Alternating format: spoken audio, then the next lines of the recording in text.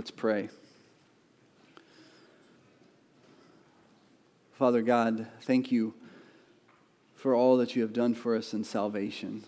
We've sang a number of songs this morning that point to what you have done. Not what we have done, but what you have done. And we give you the glory for that. Father, I ask that you would help us to listen, help us to respond in faith in a way that glorifies and pleases you this morning as we listen to your word and as we seek to go and be doers of it.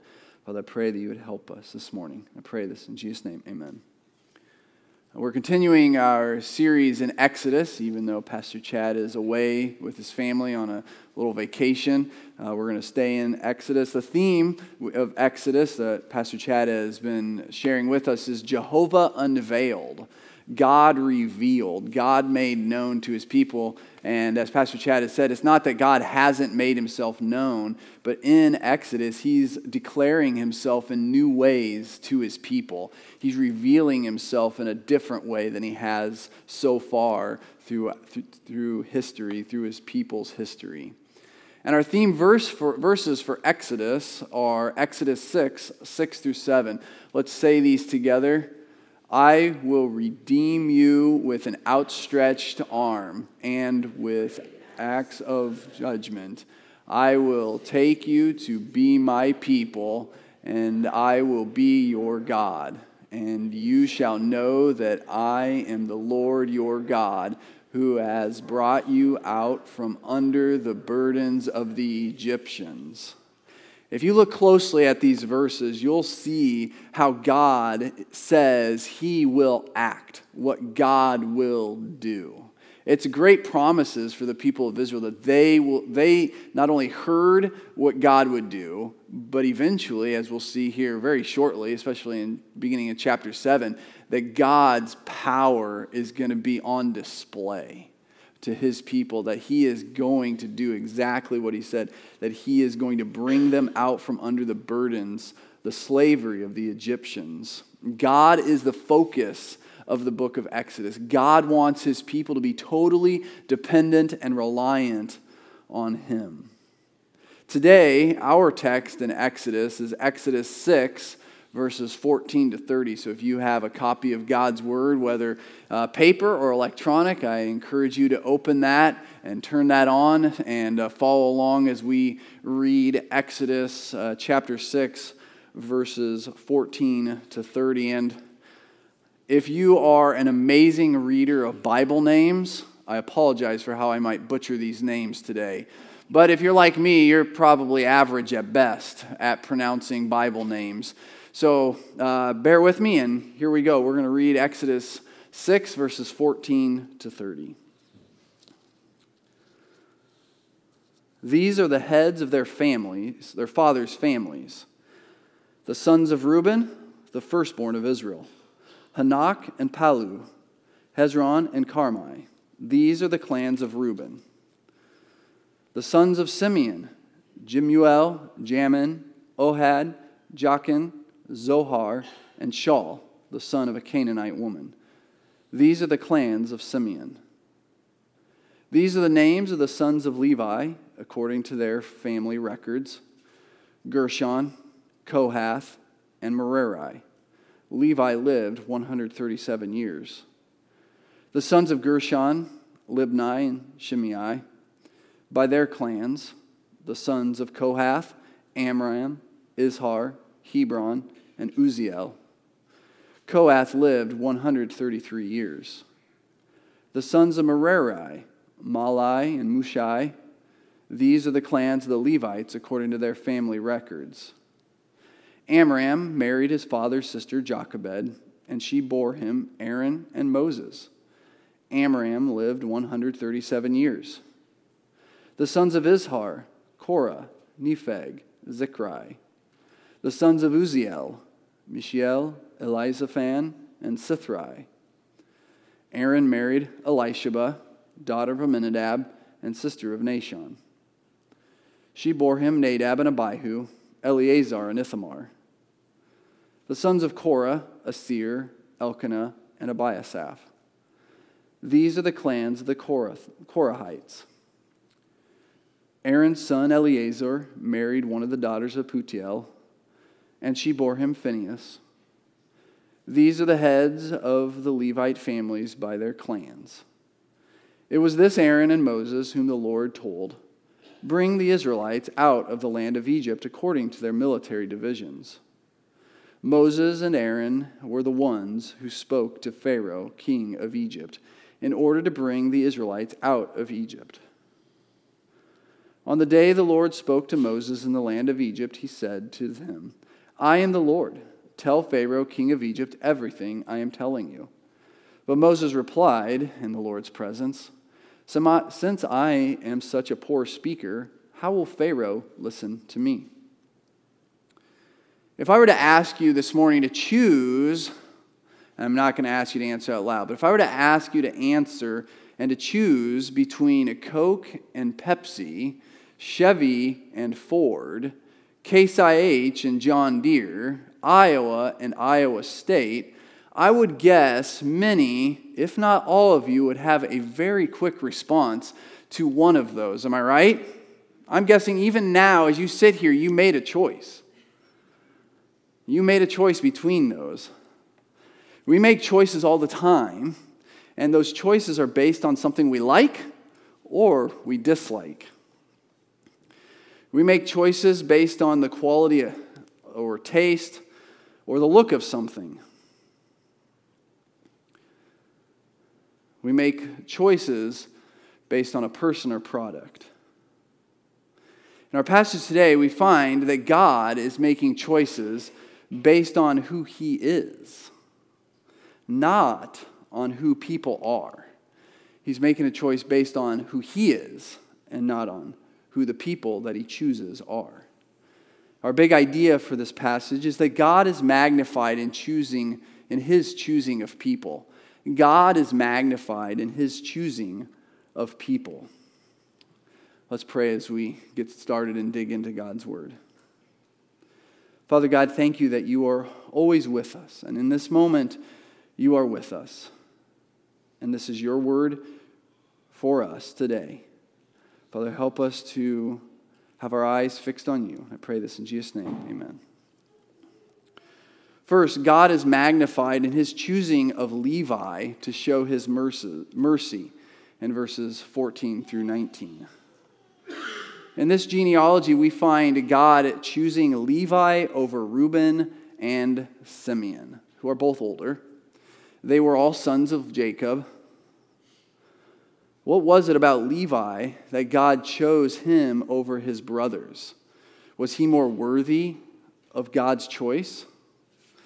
Was he better in some way? Did he do some great feat that gained him favor with God?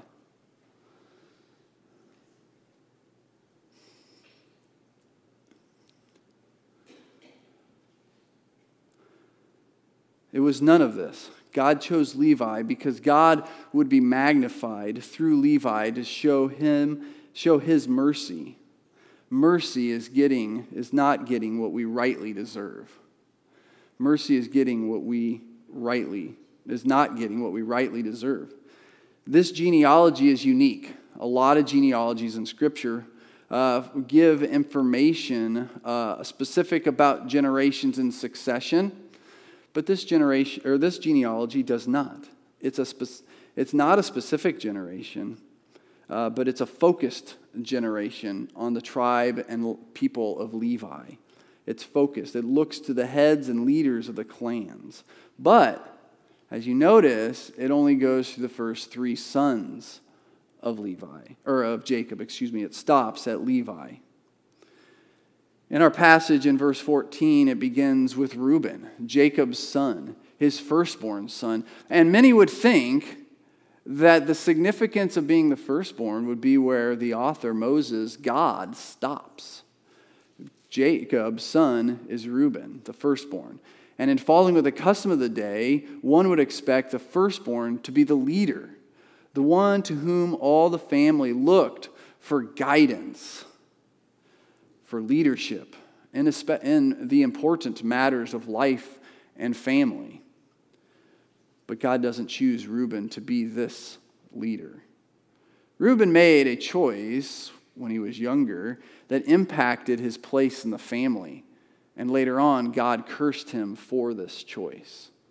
If you're not familiar with what I'm referring to, you can see it in Genesis 35, where Reuben, decides to sleep with his father's concubine, and it's believed the reason he chose to do so was to take the place of leadership that Jacob rightly had at that time. Reuben was a rebellious usurper to the leadership of the family. He wanted to be the leader, and he sought to handle things in his own way. God did not choose Reuben. The author only gives us Reuben's sons, and then he stops with his family line, because the focus of his genealogy isn't on Reuben. Going on in verse 15, next we read about Simeon, the second son of Jacob. If God was not going to choose Reuben, would he not then choose the second-born? But that's not the case here. God did not choose Simeon for what he had planned. Like Reuben, we have Simeon's sons listed, and that's all we have here in this genealogy. We have his sons.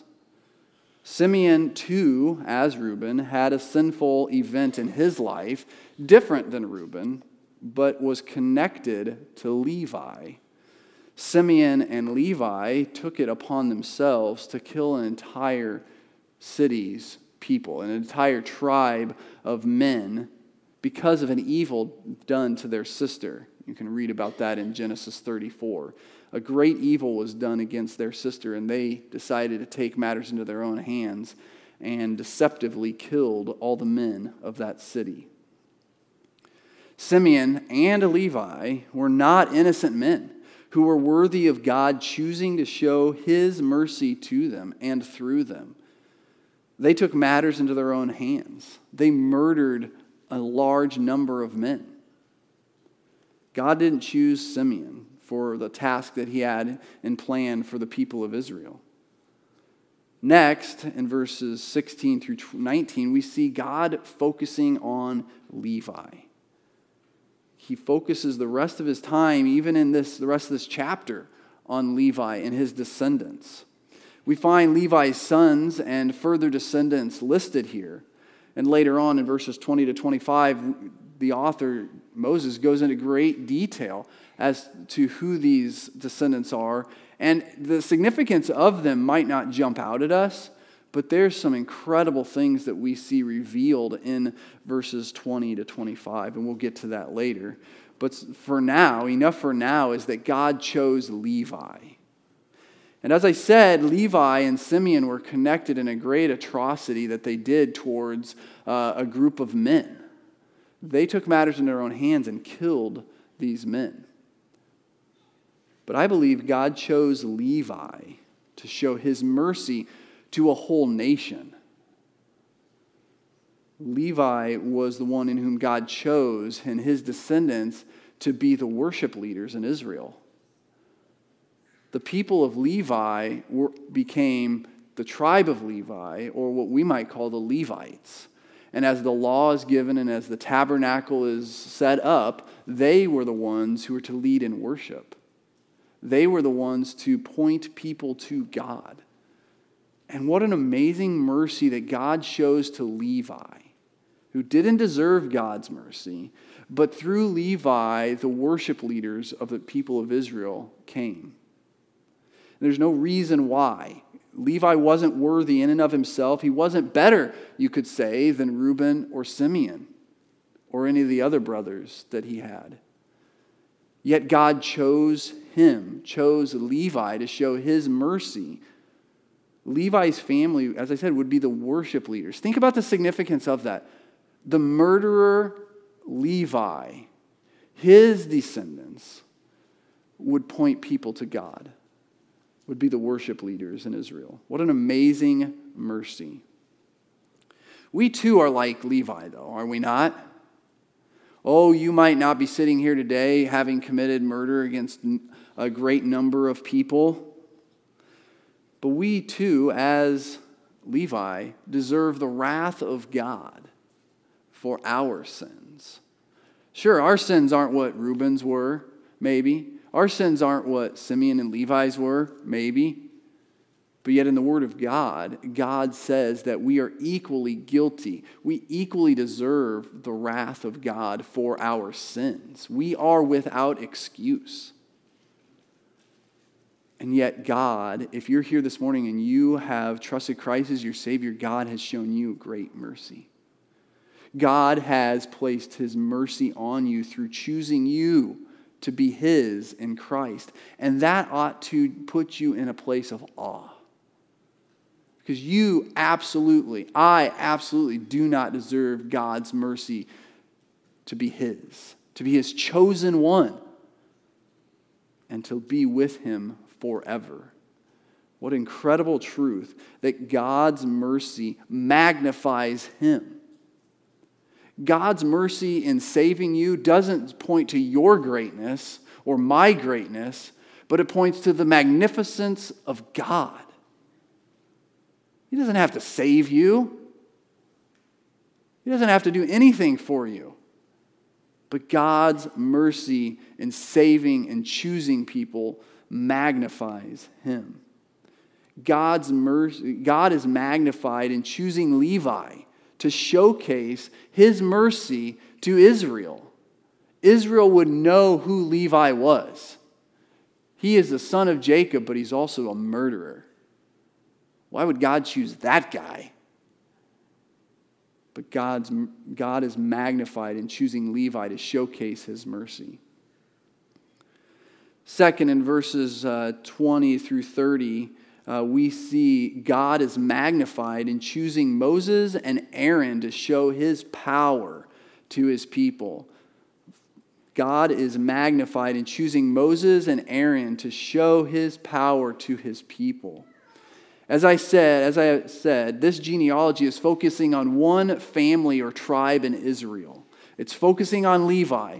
We talked about Reuben briefly, one verse for Reuben, one verse for Simeon, the rest for Levi.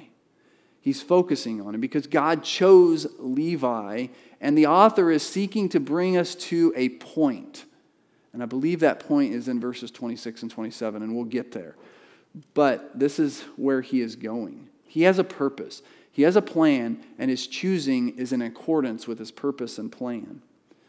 Now, as we look at this, we're going to see how God magnifies Himself through His choosing to showcase His power. Look at verse 20. In verse 20, we focus in on Amram. If you look back not too many verses to verse 18, Amram is the son of Kohath, the grandson of Levi. Now, if you are a Bible study student and you go and look at this genealogy, you might come back and say, well, they're not directly related. Well, there's a lot of variations into what people believe. But what it looks like from us in the text is that this is the situation. But nonetheless, Amram is a descendant of Levi and Kohath, his father. Kohath had 4 sons, and yet the focus is not on any of the others, but on Amram. God is choosing whom He will for His plan and for His glory. Verse 20 also poses an uncomfortable situation for us. Amram married his father's sister, and we might be distracted by this because later in Leviticus we find a prohibition about this.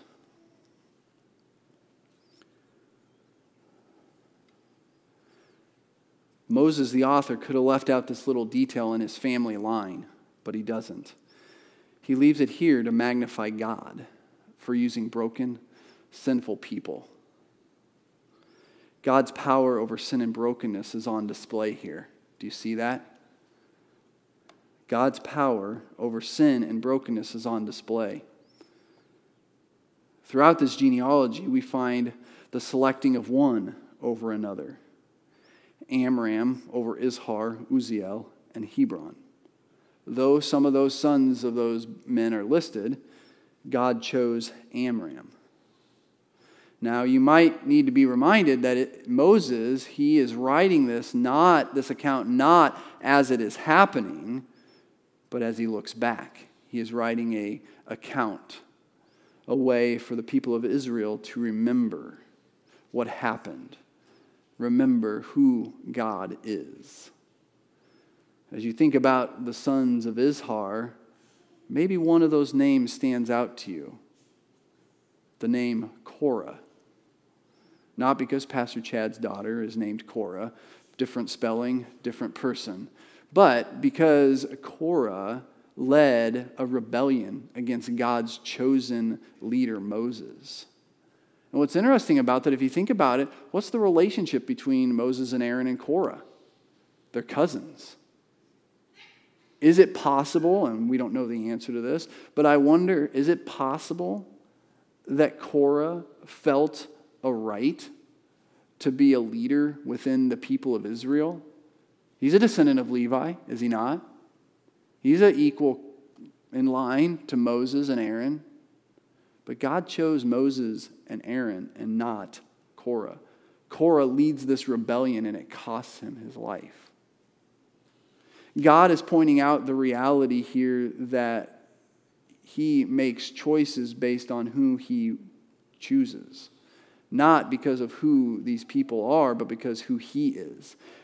God is using this choice of Moses and Aaron to magnify his power over people's choices, his power over sin.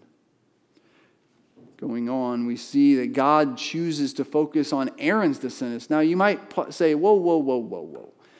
Aaron's not the focus here. Aaron's not the main leader of Israel, right? Moses is. Why focus on Aaron?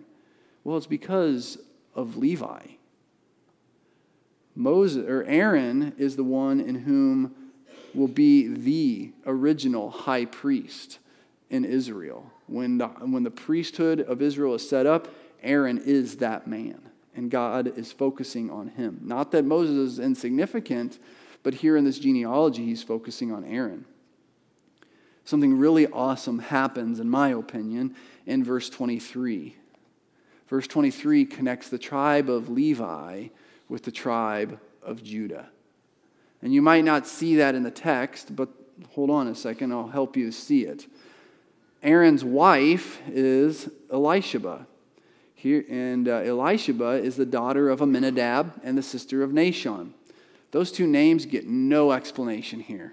Absolutely none. But in Numbers 1, chapter 1, verse 7, and in many other passages in Numbers, we find Amminadab and Nahshon are in the tribe of Judah. And you might say, okay, what's the significance about that? Well, and also if you look at Ruth, chapter 4, verses 19 and 20, both Amminadab and Nahshon are listed in the line of King David, which is ultimately in the line of whom? Jesus. That is an amazing note that Moses just puts in here, and he doesn't really explain it, but he says that Aaron's wife is in the tribe, is a descendant of Judah. There's this connection here of Levi and Judah. And I think it's amazing. I think it's amazing how God works, that he sovereignly planned Aaron to marry Elisheba. That was his plan. A lady from Judah. God's power connected those two tribes. He is an amazing God.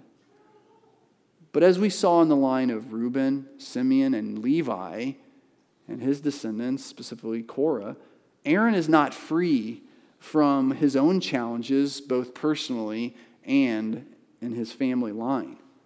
If you remember, Aaron and his sister Miriam, they too rebelled and complained against Moses, the leader of Israel.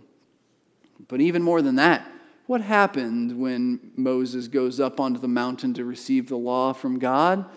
Aaron is not much of a leader. He's a good follower. He isn't much of a leader, and he follows and goes along with building a golden calf.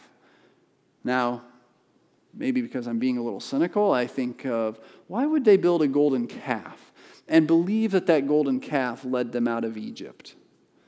I think that's a little odd, but Aaron is the one who did that. Aaron isn't innocent.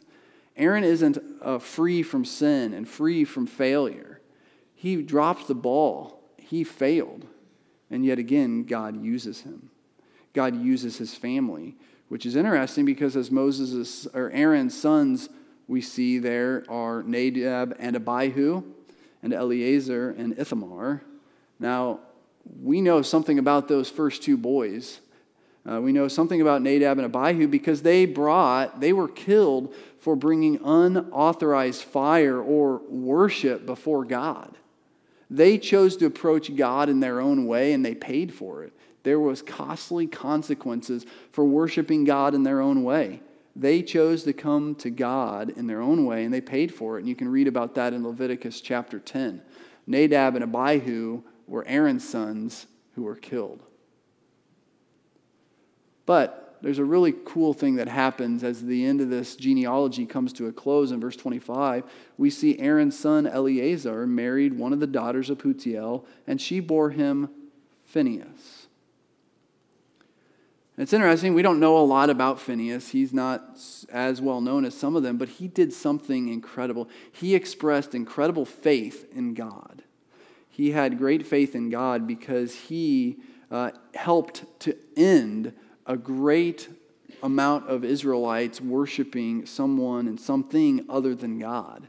If you look, you don't have to do this now, but Numbers chapter 25, there was false worship going on in the ranks of Israel, and Phinehas puts a big stop to it. He said, this is wrong. This is sin. This is rebellion. And he helps to end that. In all this genealogy, God is making known to us, but specifically to his people Israel, who it is that Moses and Aaron are. Look at verse 26. It was this Aaron and Moses. This is who it is. This Aaron, this Moses were the ones that God was going to use. Not another Aaron, not another Moses, but this Aaron and Moses. The author tracks down their lineage. Now, we know the human author is Moses, and so that wasn't difficult for him. But he does it nonetheless to make a point. They are not special people who are gifted or come from an excellent pedigree. They're just people. They're just men from the tribe of Levi, sons of Jacob. They were from a line of sinners, as all of us are. They themselves were sinners. I mean, we've already seen in the life of Moses in Exodus that he sinned and made excuse after excuse after excuse for why he couldn't do what God wanted him to do. And even at the end of our passage, we see again the excuse that Moses makes. They're not special people, but God's power is on display in his choosing of them to lead his people out of Egypt to the promised land. God chooses Moses and Aaron, as we see in verse 26, to bring the Israelites out of Egypt, out of slavery. Moses and Aaron were the ones who were not only to bring them out, but they were to go and speak to Pharaoh. Talk about intimidating. The person with all authority, humanly speaking, they were to go and say, God wants you to let our people go. I mean, wasn't that essentially the message that they took to the most powerful man in the nation? God chose them. He chose them to do this. Even though God chose Moses and Aaron to go before Pharaoh, look at verse 30. What's Moses doing? I can't do this, God. I can't speak. He's making excuses for what he is able to do. But Moses is not remembering and not focusing on who his God is. His God is the all-powerful God. Moses is making excuses, but here we see in this chapter, in these verses, that God is showing his power over sin, over rebellion, over excuses. God's power is greater than all of these things. Our sins, our rebellion, our excuses do not make God's promises in his word void. They don't affect them at all. God had any number of reasons to reject Moses and Aaron from this task. He did not, and therefore he deserves all the glory for his choosing of Moses and Aaron for the task of leading his people, God's people, out of Egypt. And he did this through great power. God is magnified in choosing Moses and Aaron to show his power over sin, rebellion, human weakness, and Egypt. Think about your own life for a moment. Think about the sins that you have committed, the rebellion against God that you have pursued, the excuses that you've made to not obey God. Is God greater than those? Is God superior than those? God is magnified in choosing us despite our sin. He forgives our sin through the blood of Jesus Christ. God is magnified in choosing to show his power over sin, rebellion, human weaknesses, and in this passage, Egypt. As we've looked at this genealogy in Exodus 6, verses 14 to 30, we've learned that God is magnified in choosing people. He's not magnified because of who those people are. He's magnified because God, chooses people for his purpose and for his glory. God is made much of in choosing people for his purposes. Sometimes the people chosen don't make much sense to us. We look at them and say, why that guy? Why that lady? We don't have any idea why God chooses them, but he does, and he uses them. Levi, Aaron, and Moses were chosen not because of who they were or what they had done. Rather, they were chosen so that God would receive glory through his mercy and power being made known to his people. When people heard about Levi, Moses, Aaron, they weren't going to look at Moses and Aaron and Levi and say, yeah, makes sense. I get it why God chose them. They were going to look at God and say, wow, what an awesome God. God chose those dudes to be his chosen ones. Nadab and Abihu and Amram and Korah and Reuben and Simeon and Moses and Aaron and Levi are just like us. What's the commonality there? We all are rebellious sinners. Each one of us are rebellious sinners. And if you're a believer here this morning, God has chosen you. God has chosen you in Jesus. God has chosen you to be his in Jesus. You and I are not worthy of that selecting. We didn't earn it because we're sinners. We all have rebelled against God. But God, who is rich in mercy, because of his great love that he had for us, made us alive with Christ even though we were dead in our trespasses. You are saved by grace, Ephesians 2, 4 and 5. What incredible truth that God is rich in mercy.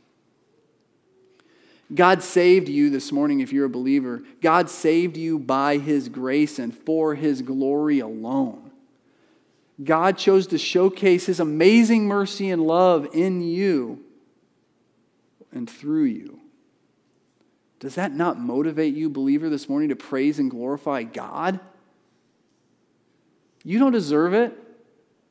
You deserve his wrath. And yet God chose you to magnify his power over sin and his mercy by not giving you what you deserve. If you're here today and you've never responded to the good news of the gospel that I just talked about, that Jesus alone saves, he can be yours today. But you need to know that if you haven't responded to the gospel with repentance and faith, that you are facing the wrath of God for your sin. That's reality this morning. If you sit here and you have never responded to the gospel with what Jesus did on the cross and through the empty grave, you are condemned.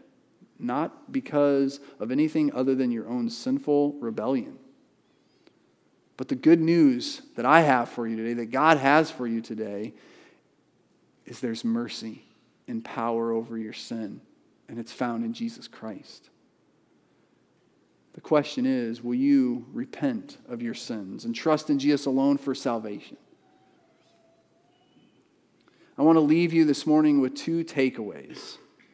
Number one, believer, will you glory in God's choosing of you in Jesus Christ? Will that be your joy? Will that be your hope? Will that be what you exult in throughout your day? Will you glory in God's choosing of you in Jesus? And as you do, will you tell one person who needs to hear the gospel this week this awesome reality that God in Christ chose you? If you're a believer here, we shouldn't just be amazed when we sit in a pew at God's greatness, at His bigness for saving us. That reality that God chose us apart from any significance within us ought to drive us to go to anybody, because we don't know who God will save. So therefore we ought to declare Him to others. The question is, will you glory in God's choosing of you in Jesus, and will you tell another person about that this week? If you're an unbeliever here, if you've never responded to the gospel with repentance and faith, that's my challenge for you today. Will you respond to what Jesus has done for you on the cross and through the empty grave with repentance of your sins and faith alone in Jesus alone? If you have more questions about that, please talk to myself or someone sitting near you. We would be glad and happy to sit down and open the Word of God and help you to know for certain that you can have eternal life. God is magnified in His choosing of people because we are unworthy and undeserving of His selection, but He is all-powerful and He is full and rich of mercy. Father God, thank you for your word. Father, thank you that you are God and we are not. Father, we would be way too picky if we were in your place. We would choose people because of what we think is significant. And yet, Father God, you did not look at the person, but you looked at yourself and made a choice. Father, help us to glorify you through your choosing of people for your purpose and for your glory. Help us to magnify you. Help us to make much of you because of who you are. I pray this in Jesus' name. Amen.